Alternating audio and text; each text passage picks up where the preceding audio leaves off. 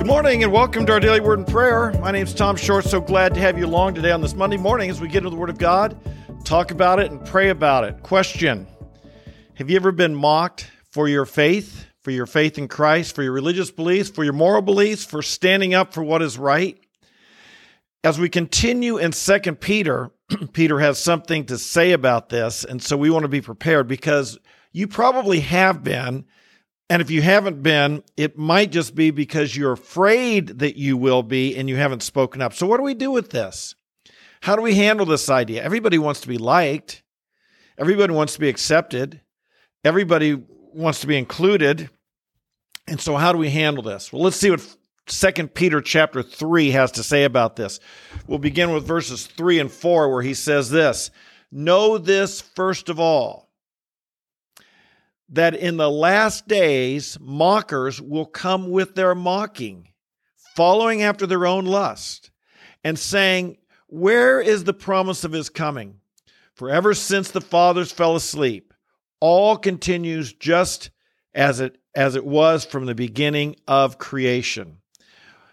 Peter starts chapter 3 by saying, I'm willing to remind you of things. See, Peter was getting near his death. And twice in this book now we've seen, in chapter 1 and here again in chapter 3, he tells us, I want to remind you of something. In chapter 1, he reminded them that no prophecy was a matter of one's own interpretation, that they were to understand that prophecy comes from God. It's not up to just whatever you want the Bible to say it is. You've got to interpret it properly. And now here he says again, I want to stir you up and remind you. And again, he says, first of all, the same thing. This is important. We ought to know, we ought to know first of all from chapter 1 that the Bible is the basis and foundation of our faith. It's not up, it's from God. Our goal is to discover what God said, not to use the Bible to turn it into saying whatever we want it to say.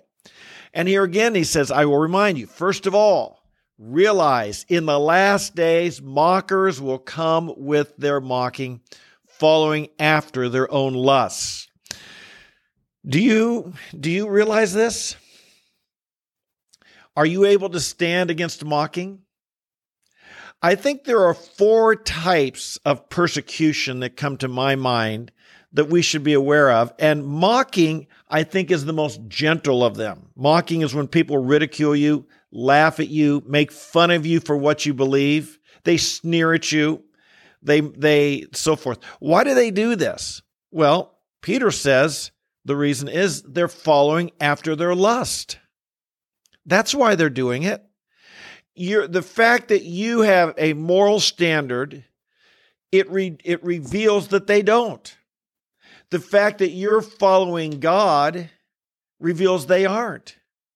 The fact that you're standing for what's true reveals they're believing what's false. And so rather than repent because they're following their lust, remember, to follow Christ means we are escaping the lust that's in the world through the corruption that's in the world through lust. As we saw in 2 Peter chapter 1, about verse 4, we've escaped the corruption that's in the world through lust, and now we're becoming partakers of the divine nature, the nature of love. Well, people who won't live that way don't like it when they see we do. We're the light of the world. We've come into the world, we shine brightly, and those who don't want to follow that, they don't. Jesus said in John chapter 3, they hate the light. They reject the light. The light shines in the darkness and it reveals their darkness. And so they will reject it. So how do they do it? Well, the first thing, the simplest level is mocking. Mocking is legal. There's nothing illegal about someone laughing at you, making fun of you, ridiculing you, trying to imply that you're ignorant or stupid or whatever else, that people like to say about us. They're not saying this because they're inevitably smarter. They're saying it because to follow what we believe requires them to repent and humble themselves and acknowledge their own sinfulness. Remember this, and I've seen this on campus, it's been my core slogans, a man's theology is dictated by his morality. Indeed, a person who will not humble themselves before God's moral standards is very unlikely to ever come to faith in Christ. All right? The second type of persecution that we'd see is one we have in our day, and that's a soft tyranny, and we'd call it canceling, right? We hear so much about cancel culture, where people don't mock you, or they just reject you. They have nothing to do with you. They want to get you fired.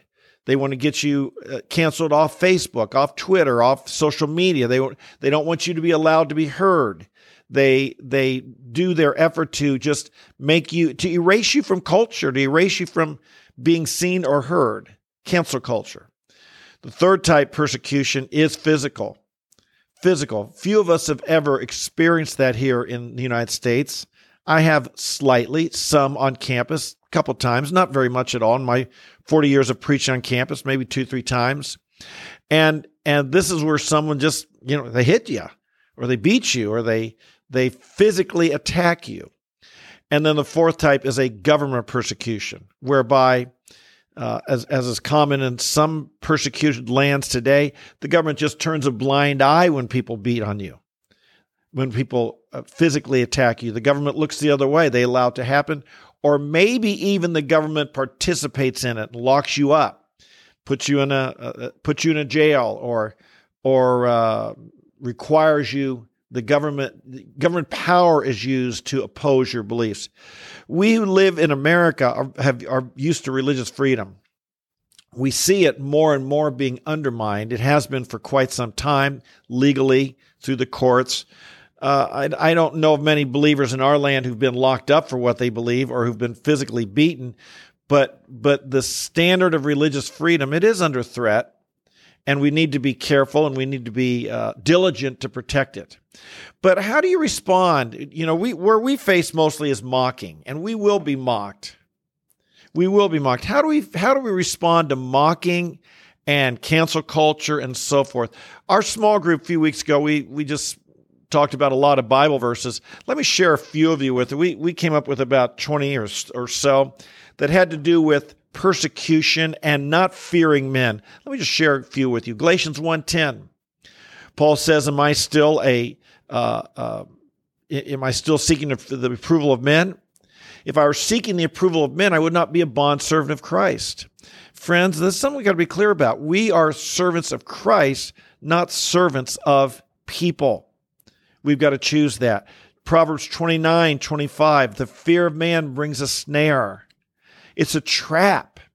If you don't overcome fear of what people think of you, it's like a trap. Have you ever seen an animal caught in a trap?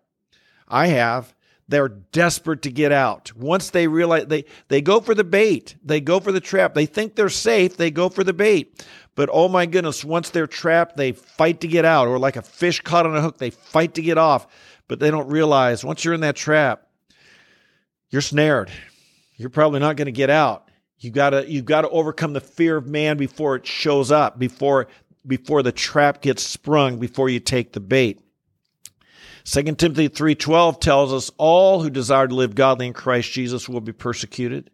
At some level, mocking, ridicule, cancel, physical, government, everyone who desires to live godly in Christ Jesus is going to be, at some level, experience the rejection of people and opposition for what they believe.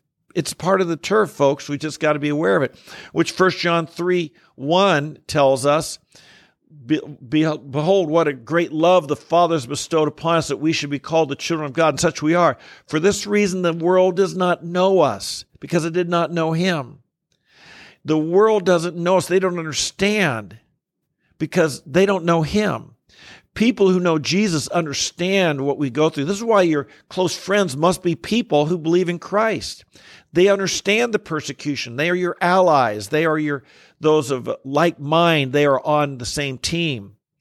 But so many people who aren't believers, they don't. What do you mean you're persecuted? What do you mean you're mocked? They don't get it. They don't understand it. 1 John 3:13 says, "Do not be surprised if the world hates you." So often we are. We wonder, why would the world hate us? We love them. We want to do good. We care about them. We want to do good for them. Why would they hate us? It's surprising. Luke 6:22 and 23. Blessed are you when men insult you, persecute you, cast your name as evil. Rejoice and be glad in that day, for your reward in heaven is great. But verse 26, woe to those who woe to you when all men speak well of you. That's how they spoke about the false prophets. You don't want them speaking that way about you. I'll give one other verse here real quick while we're at it. John 5:44. How can you believe when you receive glory from one another and do not seek the glory that is from the one and only God?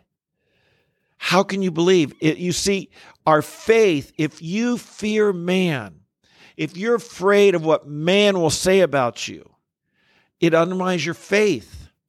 We must get to the place where what people say of us, we overcome that, we prevail. We say, what matters to me is what God says. Matthew 10, do not fear those who kill the body, but afterwards have no power. But rather, I'll tell you who to fear, Jesus said. Fear him who after he kills the body has the power to throw the body and soul into hell. That's who you should fear. It's one or the other. Now, everybody wants to be liked. I want to be liked. But if it comes down to being liked by men or honoring God, I'm going with God, okay? So how do you do this? Peter says this, who is there to harm you if you prove zealous for what is good? This is what we must do. In our day and age, no, there will be mockers. They will come with their mocking. What do? Prove zealous for what is good. Today, be zealous to do something good. Serve other people. Speak up for what's good. Be zealous to do that.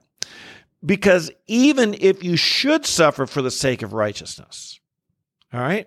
You don't want to suffer for being a meddler, a gossip, a thief, or something like that. But if you should suffer for the sake of righteousness, you're blessed. That's what the Bible says, you're blessed. Do not fear their intimidation and do not be troubled, but sanctify Christ as Lord in your heart. Always being ready to make a defense to everyone who asks of you to give an account for the hope that is in you. Be zealous, do good. And if someone persecutes you for it, be ready to give an answer why. Why do you do what's good? Why do you love people? Why are you smiling? Why are you rising above? Why are you prevailing? Even if people hate on you, you don't hate them back. What's the difference? It's Christ in us. Amen? Father in heaven, we bless you today. We acknowledge that we are strangers in this world. We may be mocked and ridiculed, maybe persecuted, maybe beaten. Maybe the government will be against us. But in all these things, I pray that we would be faithful to you. We'd rise above, we'd prevail. Help us, Lord, to love those who hate us, to do good to those who despise us. Let us be people who are not overcome by evil, but who overcome evil with good. I pray, oh God, in a world that wants to put us down, we would not allow that to happen. We would allow you to raise us up. Our eyes are on you. If the world hates us, that's their problem. We're going to be faithful to our God. Give us this strength and this grace to live this way today, we pray.